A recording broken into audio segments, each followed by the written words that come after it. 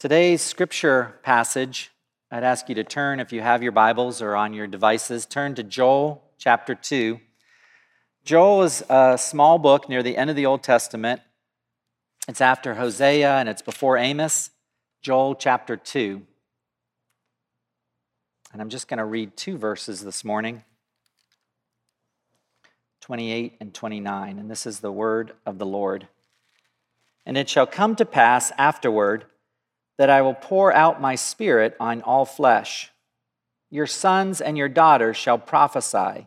Your old men shall dream dreams, and your young men shall see visions. Even on the male and female servants in those days I will pour out my spirit. And our second passage today from the New Testament, and it'll be our sermon passage, will be from Acts chapter 1, verses 6 through 11. Acts chapter 1, verses 6 through 11. And Acts, of course, is after Matthew, Mark, Luke, and John, early in the New Testament. Acts chapter 1. This is the word of the Lord.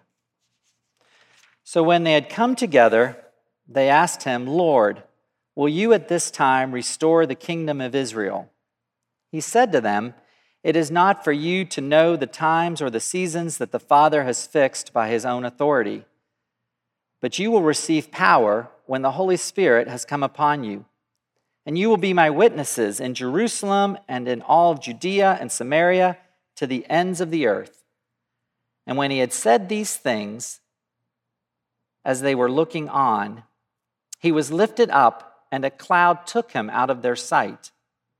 And while they were gazing into the heaven as he went, behold, two men stood by them in white robes and said, Men of Galilee, why do you stand looking into heaven? This Jesus who was taken up from you into heaven will come in the same way as you saw him go into heaven. And this ends the reading of the word of God. May God add his blessing to it.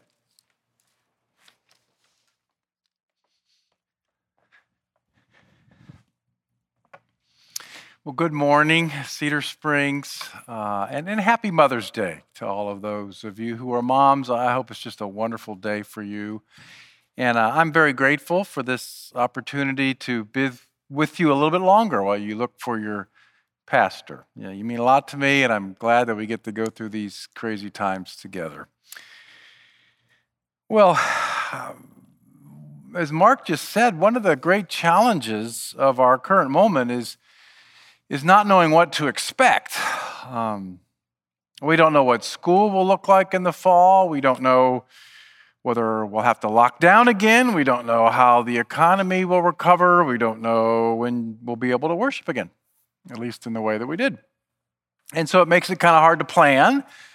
And when you don't know how to plan for the future, it makes it hard to know what to do tomorrow. And I think this is hard, even when you're hopeful, as I am, that God is at work in the midst of all of this, that something old is growing away and something new is emerging. And as hopeful as that is, I don't know about you, but sometimes I feel like I'm a trapeze artist that let go of one handle and hasn't caught the new one yet.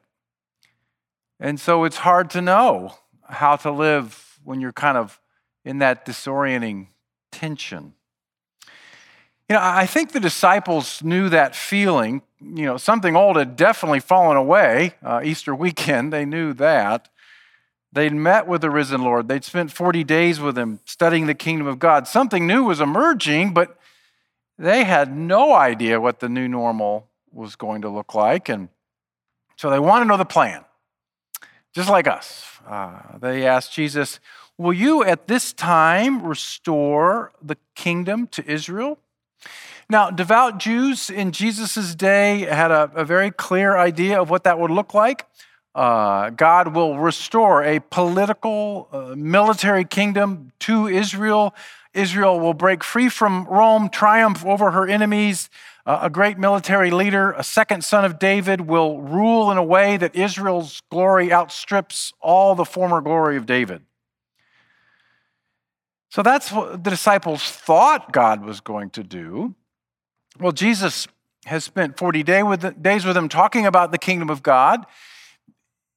We don't have the transcripts, but if you study what he says about the kingdom in the Gospels and how the kingdom breaks in the book of Acts, his vision of the kingdom is somewhat different from their vision of the kingdom. And even though they've spent 40 days with him, they're having a real hard time sort of letting go of their old script and embracing the new script that God is writing.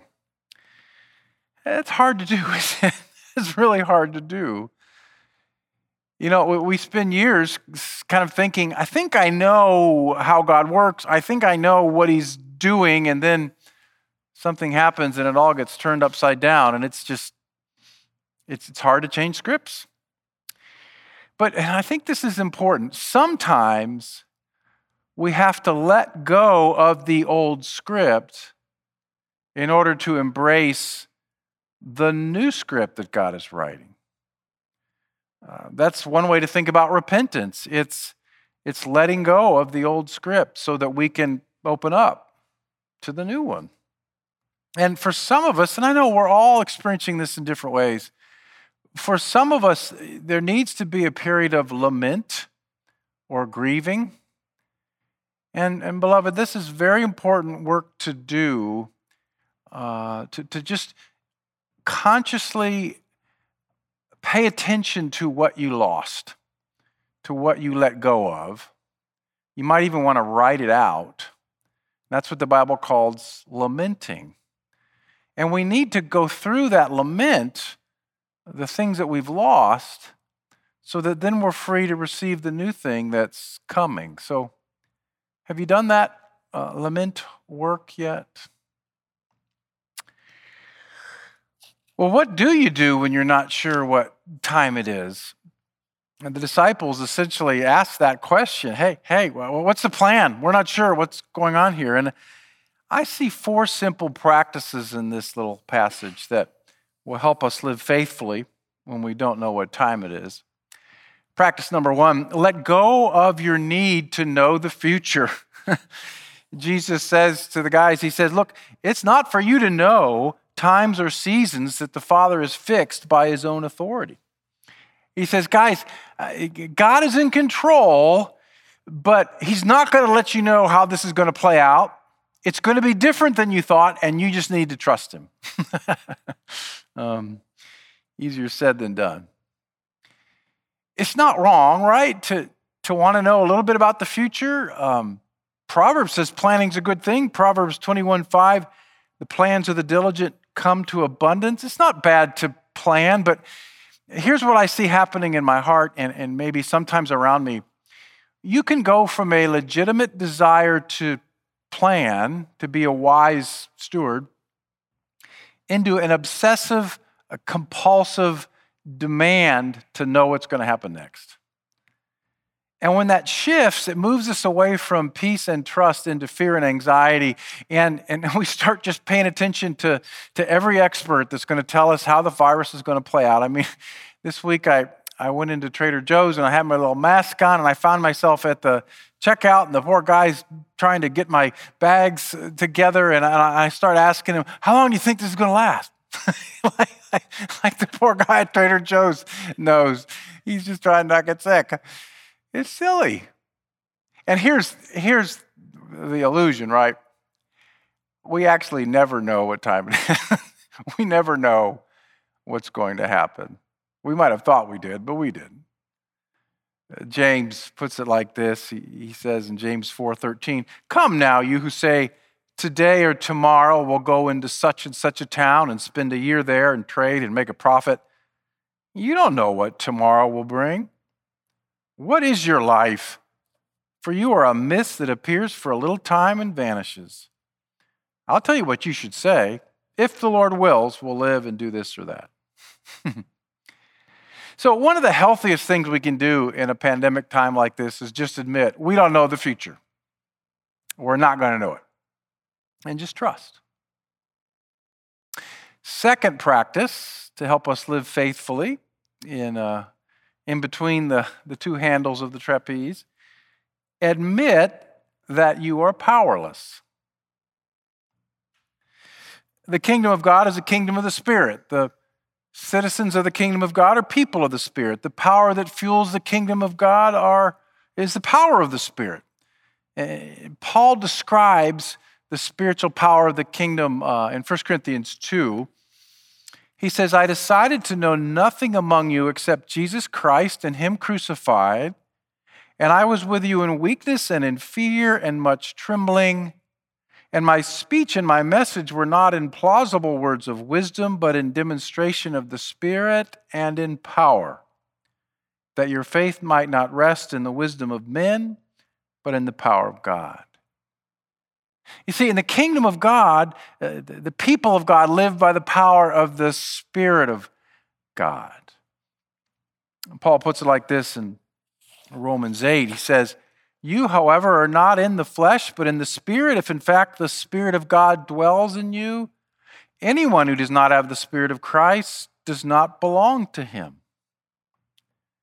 And so this is the primary difference between the Old Covenant and the New Covenant understanding of the kingdom of God.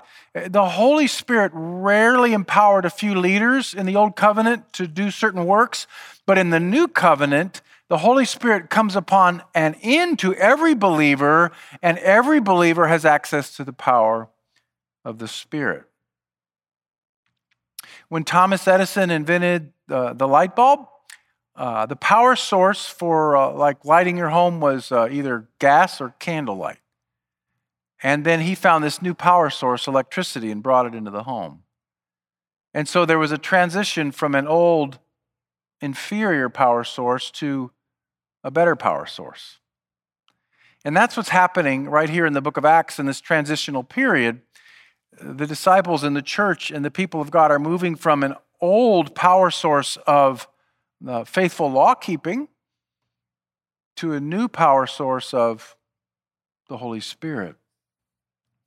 And that power is so important. Jesus says, guys, to the disciples, and I think he'd say this to us, he'd say to the people of God, you can't really do what I'm asking you to do without the Spirit. In your flesh, you have no power to do it. So wait. And he says, you'll receive power when the Holy Spirit has come upon you, and you will be my witnesses in Jerusalem and Judea and Samaria and to the end of the earth. A number of years ago, we put one of our children into a car to go back to school, and they had a little old beat-up Toyota. And about 4 hours later, we got a panic phone call, and she said, Dad, I put diesel into it. And it shut down. And she learned a painful lesson that day, that you've got to have the right kind of fuel for the car to work. The right kind of fuel for the believer is the Holy Spirit. And if you try to power the Christian life with faithful law keeping, you'll wreck the engine.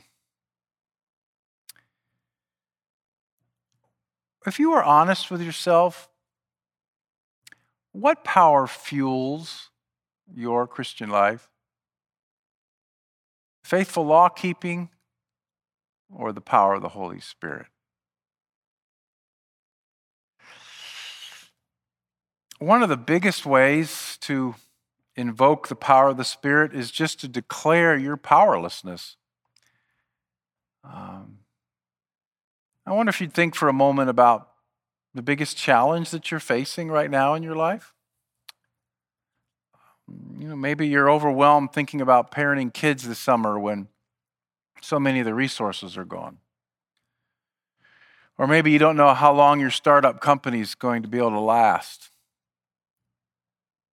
Maybe you see these reports of the virus coming back in the fall, and you're just like, I don't know how I would do that. Or perhaps you've been diagnosed with a serious illness, and your family's wondering what it will look like to walk through it. Maybe your marriage is struggling. You weren't meant to work at home together. You're wondering if you're going to make it. Or maybe you'd hoped to change jobs and you were set up for a move and now that's all blown up and you feel trapped. Well, what do you do when you're facing something that it just feels overwhelming and challenging? Well, as a man or a woman or a child of the kingdom of God, declare that you're powerless. And I don't mean that you're not competent. I don't mean that you're not smart, that you're not trained. I mean, you lack the power to do the kind of things that the kingdom of God calls you to be about and do. Those are only done by the Spirit. You know, I've had this twin battle going on between hope and fear, and I think hope is winning. That's been my greatest challenge, is to figure out how to be a pastor in this new context. And this week I wrote a prayer in my journal, and I thought I'd read it to you. This is just how I'm working through this. Dear Father, you are the God of all hope. You put seasons and times in their places, and I trust you. You're a good Father, and I see every day how you are at work among us. God, you are stretching me. You're changing me in ways that never would have happened without the pandemic, and I choose hope. But some days, Father, I feel anxious about the future. Yes, I can feel the old yielding to the new. I can smell the new wine being poured. But I don't always know how to join you in the new thing. I feel like the career I trained for and learned how to do fairly well has ended. And now at 58, I feel like I'm starting all over again. I'm thankful for the kingdom opportunities ahead, and I want my 60s to be my most fruitful years so far. But I declare that I and my flesh am powerless to do what you've asked me to do. Too often I've relied on long hours and my degrees and reading one more book to get me through. But that is not the power of your kingdom. In fact, as I look now at what I've written, I can see that I have often fueled my life by old covenant power. I regret that. That way is exhausting. I am powerless. I need you to fill me with your Spirit and make me the kind of person you want me to be.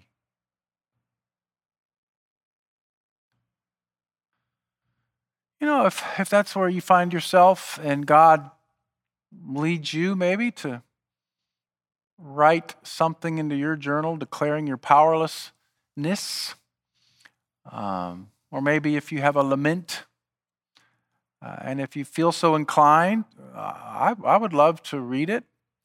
You could email me at doug@allsoulsknoxville.com or message me on Facebook. I may not always be able to respond, but one of the things I'm having to learn is how to pastor virtually, and these days this is how we're connecting. So I'd love to know more about what God is doing in your life. Well, there's a third practice for living faithfully when you don't know what time it is, and it's witness. You will receive power when the Holy Spirit has come upon you, and you will be my witnesses in Jerusalem, Judea, and Samaria, and to the end of the earth. And it's as if Jesus says, you know, disciples, I know you're disoriented. I know you want to know what's going to happen next, but you can't. So here's what you do when you don't know what to do. Witness. The Greek word is martyros.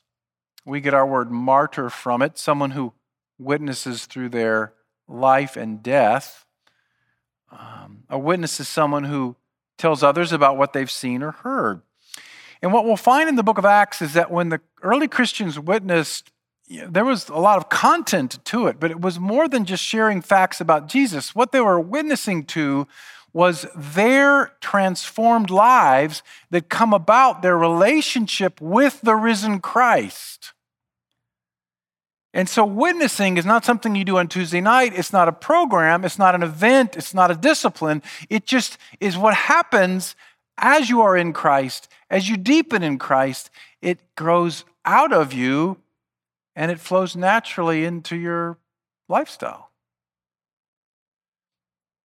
There are two ways that the believers witness in Acts. They witness with their words. And Peter and John tell the authorities, hey, we can't stop speaking about what we've seen and heard. Acts 4:20. And they witness with their lives. The attractiveness of the Christian way of life was a major reason why the gospel spread so rapidly across the Roman Empire. The sociologist of religion, Rodney Stark, wrote a book called The Rise of Christianity: How the Obscure Marginal Jesus Movement Became the Dominant Force in the Western World in a Few Centuries. And he identifies a number of reasons about why the church grew. And here's just a quick summary of the book. Why Christianity grew. Christians preached a God who loved and called others to love. Christians cared for the poor in ways the government and other religions did not. Christians treated women better than other religions did. Christians regarded all human life as sacred. Christians welcomed all ethnic groups into their community. Christians offered a stable, loving community to isolated, fearful people. Christians asked for a sacrificial commitment. And Christians had a hope in life after death. And his point in the book was that this community, the way that they were living was so attractive that it drew men and women into the band of followers called Christians. Now, why? Why did God's people live that way? Was it a program or a strategy? No, they knew the risen Christ. They were, we call it spiritual formation. They were being formed into the image of Christ. They were in relationship with Christ. And what happens when you start to love Jesus and know Jesus is you start to care about the things that Jesus cares about. It's not a program. It just happens. You care about the spread of the gospel to Judea, Samaria, and the ends of the earth. You care about the widow and the orphan. You care about the health of your soul. You care about heaven. You care about worship. You care about God's word. You care about the vulnerable. You care about injustice. You care about your neighbor as you care for yourself. You care about broken relationships that need healing. You care about stewarding the creation. You care about the church's mission and give towards it. So again, it's not a program. It's just your heart is transformed by the risen Christ, and this just naturally starts to kind of seep out.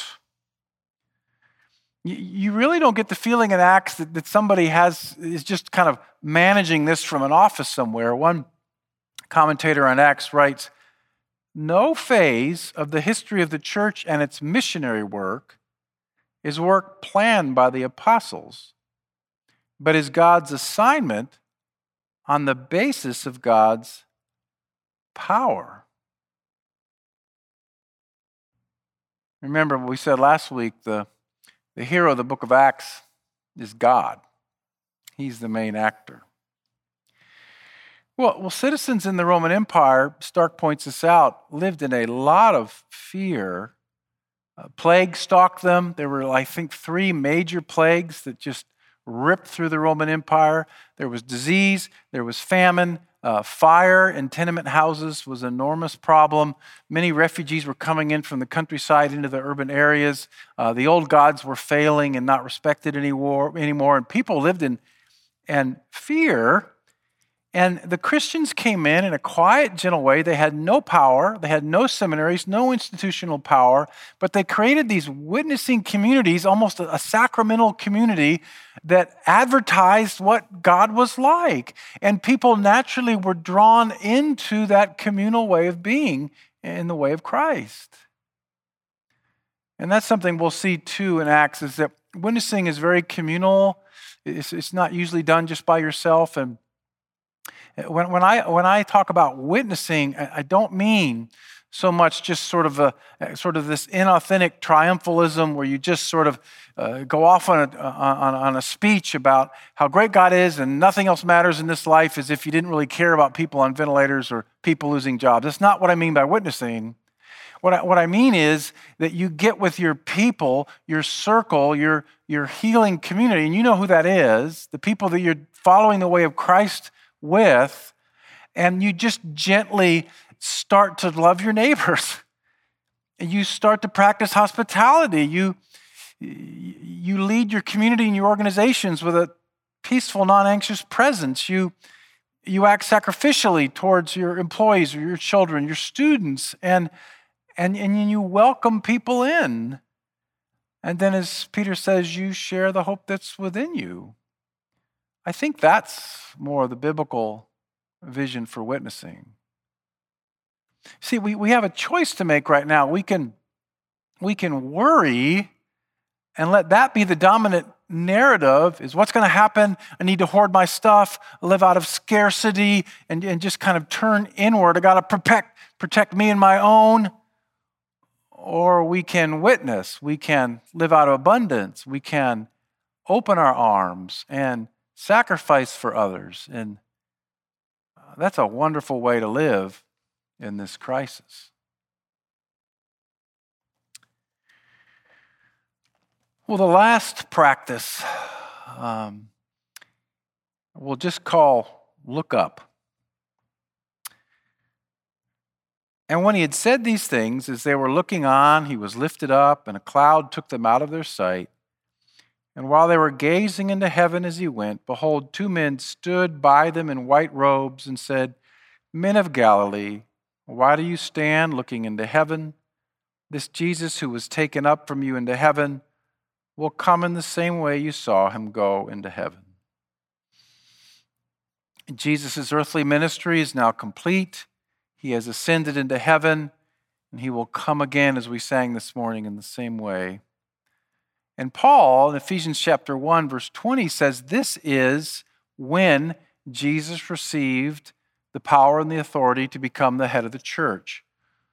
God raised him from the dead and seated him at the right hand in the heavenly places, far above all rule and authority and power and dominion, and above every name that is named, not only in this age, but also in the age to come.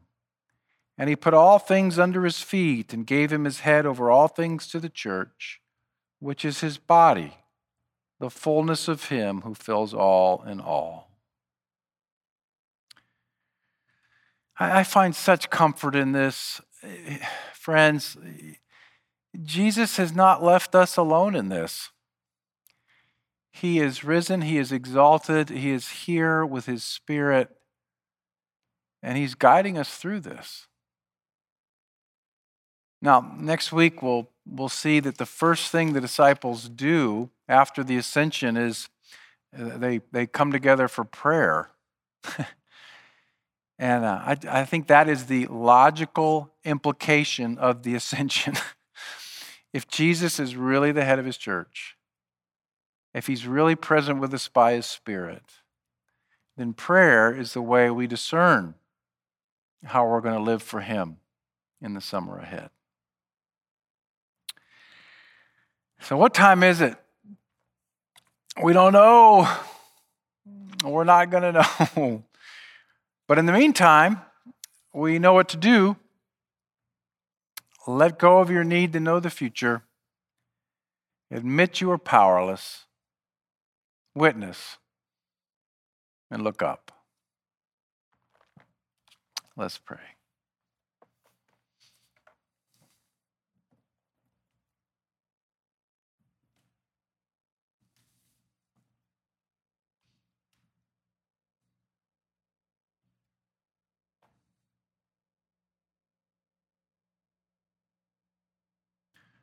Lord, I think what's on my heart as we end this morning is just, what does it look like to practice hospitality in a time of social distancing?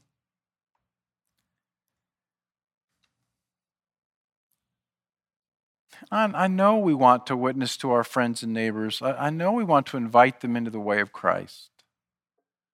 We also want to be safe and obey our government. Would you show us, what does it look like to love well, to care well for the lonely, the isolated, the hurting? Just saw a news report about how many people in New York hospitals die and have no one to pick up their body. How many people in Knoxville had a birthday this month and nobody called? Would you give us sensitivity, even to the folks right within our own circle that may be feeling fearful and afraid, and show us, risen Christ, how to extend hospitality and draw others in? We ask this in your name. Amen.